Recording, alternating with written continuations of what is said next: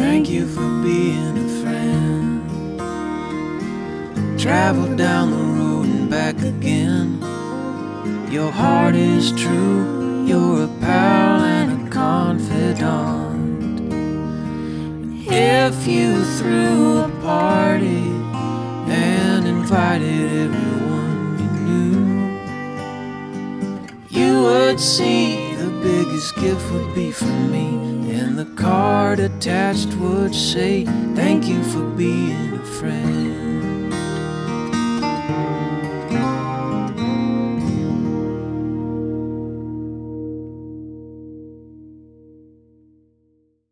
Hello, everybody.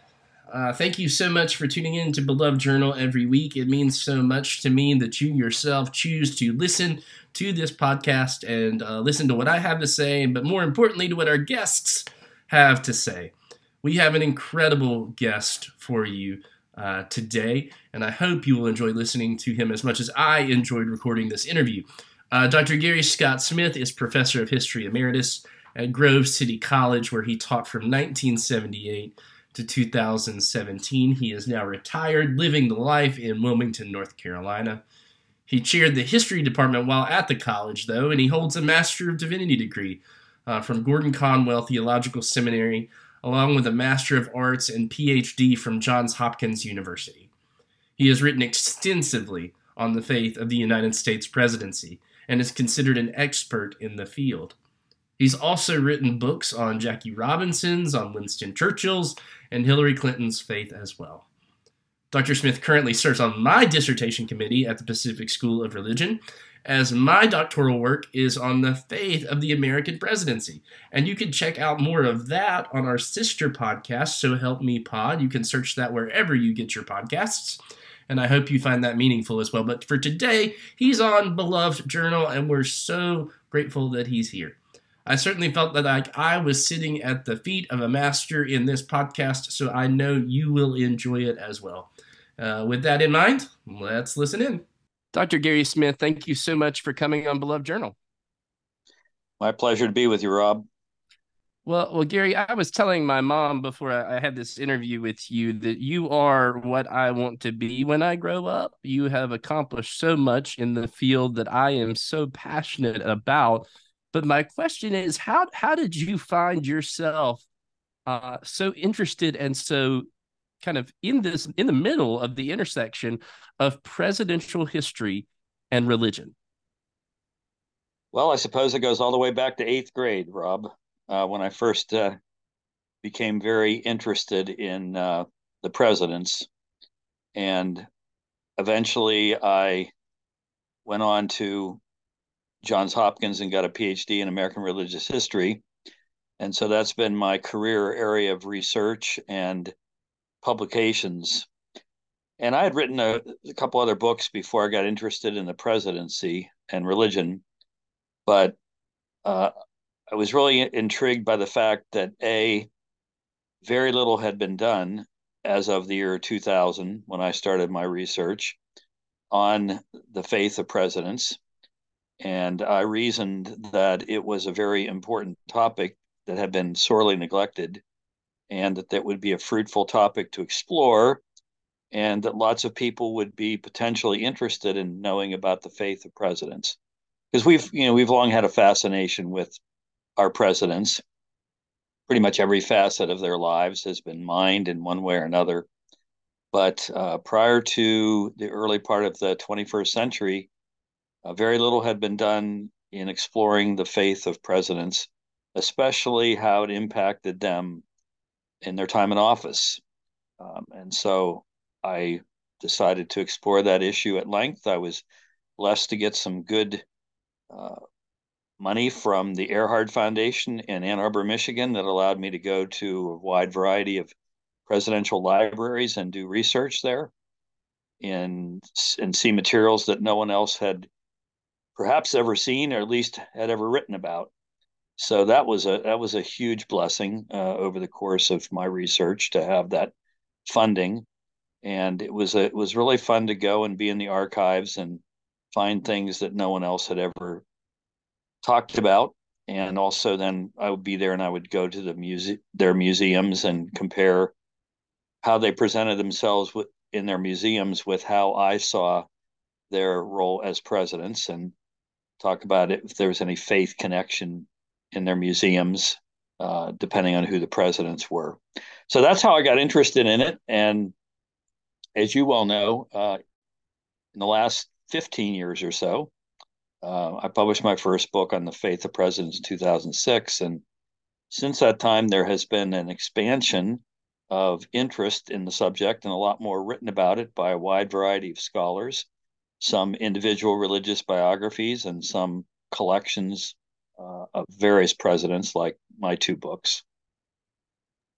My mind's spinning because I imagine it must have been the most incredible feeling to be in those archives and to unearth some of that stuff that you were finding that may have been passed over for whatever reason. It just wasn't being researched or whatever. I mean, that just must have been an incredible feeling. But I'm curious. I want to go back to the eighth grade for a second. Was there any aspiration on your part to be president? Is there like a Gary Smith like bumper sticker or something that we were missing somewhere in the annals of history? Or is this just because what is it about the presidency that caused you to literally give your life and career to study a portion of it? Well, no, I never had an aspiration to be president of the United States, although I was on student council in high school, and I was a student government representative in college, and in seminary, I was a vice president for academic affairs. So I've had a wide variety of governance experiences on a much lower level. I think it was the fact that I think sometimes we attribute too much power to presidents, um, particularly in terms of how they might shape the economy. I mean, if the economy is going great guns, we say, what a great president. If it's doing poorly, we blame the president. And they really have not that much influence on how the global economy functions. But they do have a lot of impact on foreign policy, and they certainly have a lot of impact on selected domestic policies. And they certainly have potentially great influence on shaping the character of our country and getting their strongest interests out there in the media. Teddy Roosevelt referred to the presidency as the bully pulpit. So a chance to exalt whatever issues they think are important into the public consciousness. So maybe it's a form of hero worship on some level. Our presidents are certainly among our greatest heroes, but we've got sports heroes and we've got celebrities in invention and a wide variety of other fields. But I've just found the presidents to be rather fascinating in terms of their backgrounds, their contributions, what they did before, and in some cases after their time in office. It's so funny that we're actually doing this podcast today because I was in the car rider line picking up my daughter, and I was reading your book, Religion in the Oval Office. I mean, like it's kind of a surreal, meta moment of just worlds colliding. Because I'm, of course, for full disclosure, you're on my dissertation committee. But that said, I think your book is really helpful for the work I'm doing, and so I'm curious, like that book. It's a hefty book. You did a lot of research on it. You learned a lot. What was there something in that book that really surprised you beyond all else as you were doing research? Was there something that you came across that was like, oh my gosh, this is really profound that you felt other people might not know and you might like to share? And by the way, people should, of course, buy the book. But I mean, what about that book in particular? That one's the one that's really impressed me the most of your work. What about it surprised you as you wrote it? Well, just for a little context here. So I wrote the first book, Faith in the Presidency, and it came out, as I mentioned, in 2006. And originally I had included 14 different presidents in that book, and it was about 1,000 pages and way beyond what an academic publisher wanted to publish. And so fortunately, I had a very good editor at Oxford University Press who helped me pare down about 30% of it. But it also involved getting rid of 3 chapters, which then I decided later on when the book you referred to came out, that I would do a second volume of 11 more presidents, which at the time gave me 50% of the presidents. And arguably the 50% for whom religion was the most significant, with the exception of Garfield. And I didn't talk about him because I was focusing on public policy. And when you get shot 3.5 months into your presidency and die 7 months into your presidency, there's not a lot of public policy to be analyzed. So I think what surprised me the most was simply how significant the faith of presidents was, and how it could be so much neglected by their biographers. I mean, so many presidents kind of echoed the famous statement of Abraham Lincoln that I got down on my knees to pray to God, I'm paraphrasing, because I didn't know where else to go. I mean, the immense pressures of my office, particularly when you get into the 20th century, and the United States is arguably the global leader,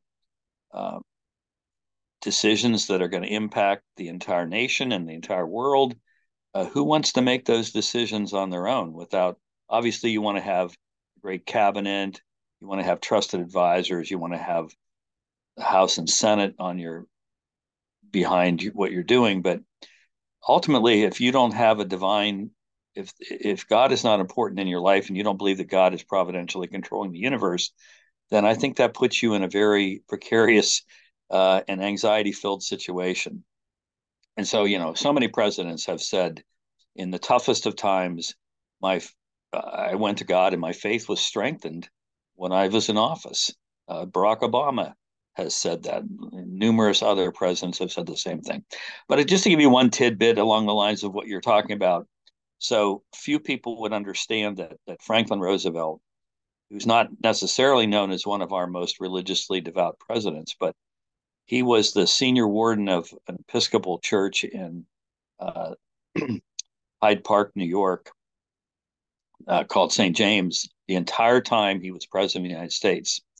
And he really made no political capital about it. He didn't really publicize it. He would often interrupt meetings in the Oval Office to take a call from the other senior warden back in New York to talk about business of the church. He's got this $1 billion budget as president, and he's trying to balance a $100,000 budget of the local Episcopal church because it's really important to him. So, I mean, I could give you many other illustrations along that line. One of my favorite stories is, this is in the volume you just referred to, Religion in the Oval Office, is John Quincy Adams, who's one of our most religious presidents, typically went to church 3 times every Sunday in Washington, D.C. You go to a Presbyterian church in the morning, an Episcopal church in the afternoon, and a Unitarian church in the evening, or vice versa. But anyway, he almost drowned in the Potomac one early in his presidency, and when he managed to get back to the boat and not drowned, he again gave credit to God for sparing him. Ronald Reagan had the same kind of experience after he was shot. He said, why did God keep me alive? What's my purpose? Which is an interesting question to ask when you're already president of the United States. But he basically rededicated his life to God at that point. And his faith was much stronger after the Hinckley shots hit him than they had been before. So on and on the stories go, but there were lots of tidbits like that were intriguing, or just to know that a president was in touch with religious leader through correspondence or meetings that had not been discussed before in print that I had seen. It's so interesting, looking in more recent and even current events, which is dangerous sometimes for historians to do. The likely candidates for both parties in the 2024 election couldn't be farther apart in their own personal religious expression or experience.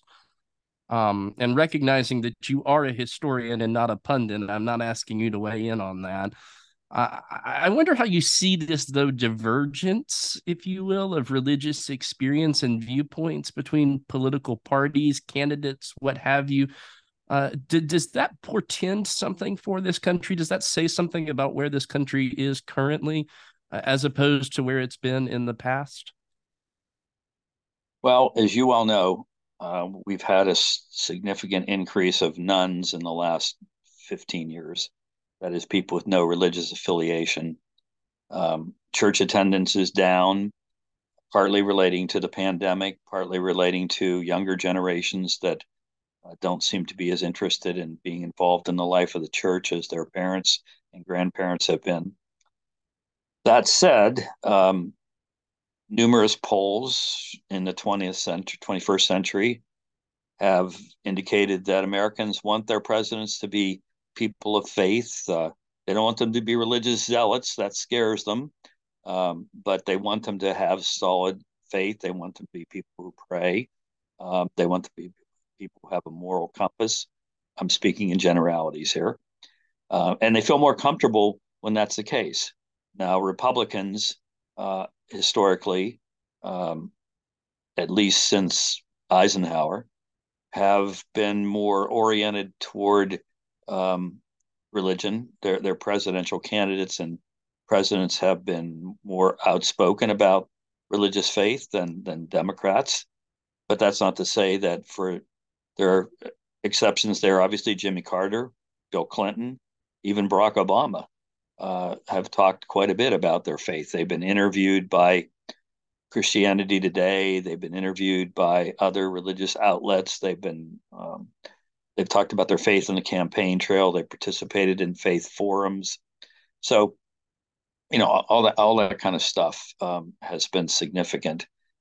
But any Democrat, as Hillary Clinton experienced in 2016, has a tougher road to hoe when campaigning because the Democratic Party has a wider spectrum philosophically, religiously than the Republican Party. And you've got a lot more people who are nuns, unchurched, even professed atheists, or even antagonistic toward religion. And you don't have that long association since the 1980s with conservative religion and their party that make it more difficult. It's a broader tent. It's a bigger umbrella. And even though I argue in a book that I just have coming out on the faith of Hillary Clinton, I argue that her faith has been a driving force in her life. I argue she didn't do as much with her faith in the campaign as she might have. And in a really closely contested election, it might have been enough to make the difference if she'd gotten just a couple percent higher of the evangelical vote, if she'd even gotten what Barack Obama had gotten. So anyway, that said, there's certainly been in recent times. I mean, all the way back to Eisenhower, we've had presidents who've had liaisons to particular religious communities, and during the campaigns, we've had liaisons to Catholics, to evangelicals, to sometimes mainline Protestants, to Jews. So there have been efforts to reach out to specific religious communities. And to the extent that they've been successful, they've helped candidates win elections, especially ones that have been very, very close. It's interesting. You mentioned Hillary Clinton. Secretary Clinton is one of those people who is probably as close to have been president as anyone else could have been. So I think it's fair to sometimes include her in these conversations. And when I think of Secretary Clinton, I think she's more Methodist than some Methodist ministers I know. I mean, she is profoundly convicted by her faith, and that influenced, of course, her husband, President Clinton. And they often attended Foundry Church in D.C., which is a beautiful Methodist church. And it's not only attending church, right? Like the deep personal convictions of the people who have either been right there at the office, like Secretary Clinton, or people who have held that office. It is both personal and it is public. And that has always fascinated me because it's easy to, in some senses, there's obviously logistical concerns to attend church as president. It could be considered easy to attend a church, but to have that personal, deep conviction it might be a little more difficult when you're dealing with the affairs of state, don't you think? Oh, absolutely. I mean, we've got examples of presidents who were fairly outspoken publicly about faith, but had little private faith to speak of. And when that happens, we tend to think that that's a political ploy, that it's perhaps disingenuous, that it's a put on simply to influence voters. On the other hand, we've had some candidates who've been very, very personally pious. Jimmy Carter stands out to me, and he certainly spoke a lot on the campaign trail about his faith, but he was somewhat guarded as president. Part of that Baptist separation of church and state mentality. I don't want to infringe upon the, the lack of faith of some other Americans.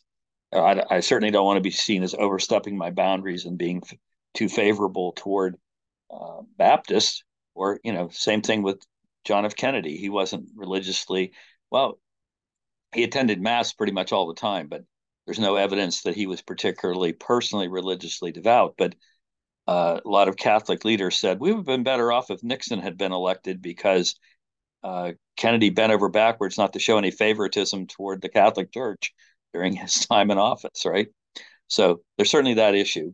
But back to Clinton, yeah, you're absolutely right. Raised in a youth group in a Methodist church in Chicago. Faith was meaningful, part of a campus fellowship in college. When she goes to Arkansas and becomes the wife of the governor, Bill, she's very deeply involved in a Little Rock Methodist church. And, she goes around the state giving lectures on Methodism and talks about her faith. And as First Lady, she's part of a women's Bible study. As a senator, she's part of a Senate prayer group. She reads voraciously in religious devotional literature and Christianity Today, of all things. One might have thought Christian Century, but no, Christianity Today. Her faith is deeply informing who she is, and therefore influences. I try to make a case in the book about public policy and how many policies, and I focus a lot on her time as, you called her Secretary Clinton, but as Secretary of State, when she had the ability to shape the agenda of that department of our government, and how much her faith determined what she did in terms of reaching out to women and children and trying to improve their opportunities and rights within the world, and a variety of other issues that she supported. But yeah, so there is the public side, there's the private side, and in some cases there's a genuine continuity between those two in the life of the president, and sometimes the private's deeper than the public, and more often the public is more overt than the private, or more important perhaps than the private. We've had a few presidents that were a whisker away from being preachers. I think of both Adams presidents who could have easily been preachers in their own rights. John Adams being a church-going animal, self-described. I think of James A. Garfield, who you mentioned earlier. I just finished a fabulous book on him. But being a lay preacher in the Disciples of Christ. Preaching whenever he had the opportunity about whatever was on his mind or whatever came to his heart. And then, I think I had the opportunity a few years back to preach at Maranatha Baptist Church in Plains, Georgia, where Jimmy Carter taught Sunday school. And it was a humbling experience to play second fiddle. No one came to hear me preach. They could have cared less about what I said, but they were there to hear the President of the United States teach Sunday school. I'm curious, do you think there's something personality-wise about that people, these two professions, these two realities, President of the United States preaching, pastoral ministry, is there a relationship there? Is there something that you see that connects the two or not? Not necessarily overtly, but I think you might have the same type of person drawn to both the presidency and politics and to the church and ministry, because they're frankly both great opportunities for service. They're great opportunities to help shape the character of our nation, help push our nation in certain directions. So that's the connection, I guess I would see, is that the presidency and the preacher share certain similar potential goals and opportunities.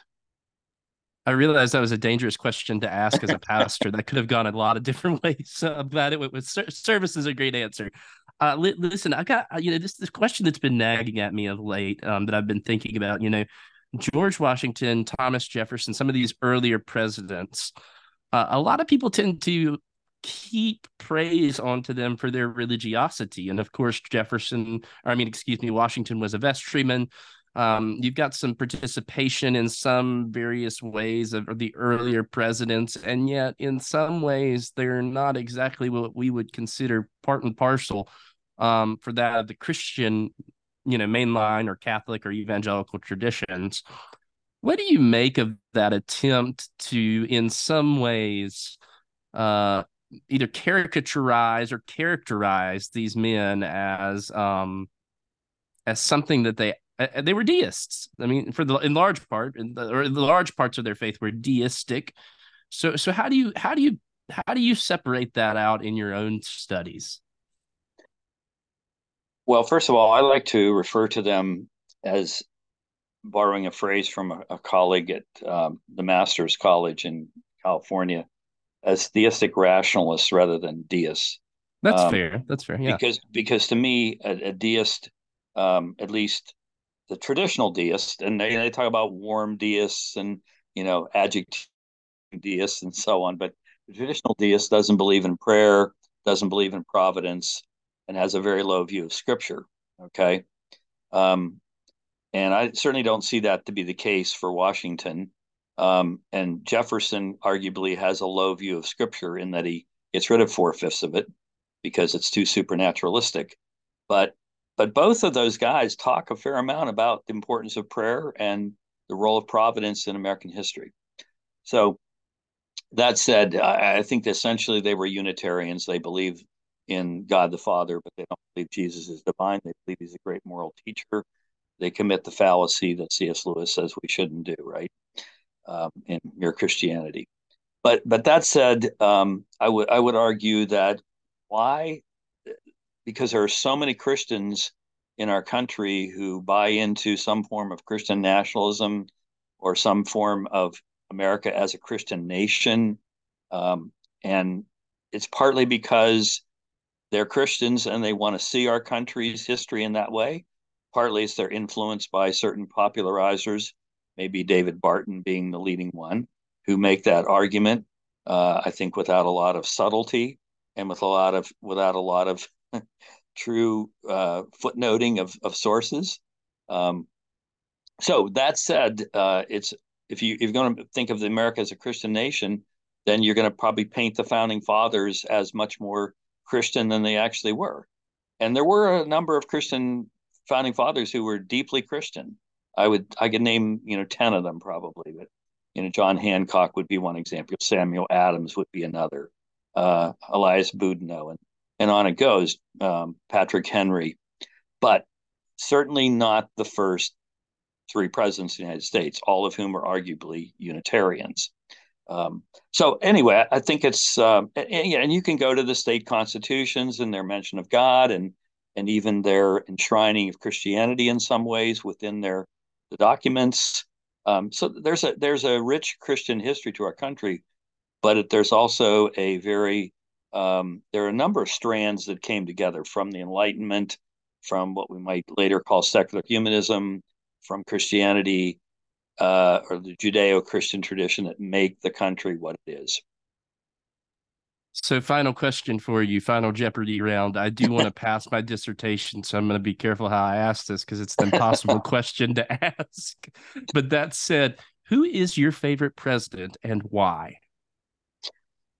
Yeah, I See, have that's an trouble. impossible. I lost it right there. Yeah, Yeah, but who is your favorite president and why? I have trouble narrowing it down to one individual because I like a lot of them. They have a lot of great attributes personally, and I think almost all of them did some good for our country. And it's not like, in my judgment, one president is head and shoulders above the rest from a religious perspective or even from a policy perspective. I mean, you look at all the polling data, and it's Washington, Lincoln, FDR who tend to dominate as the most respected presidents.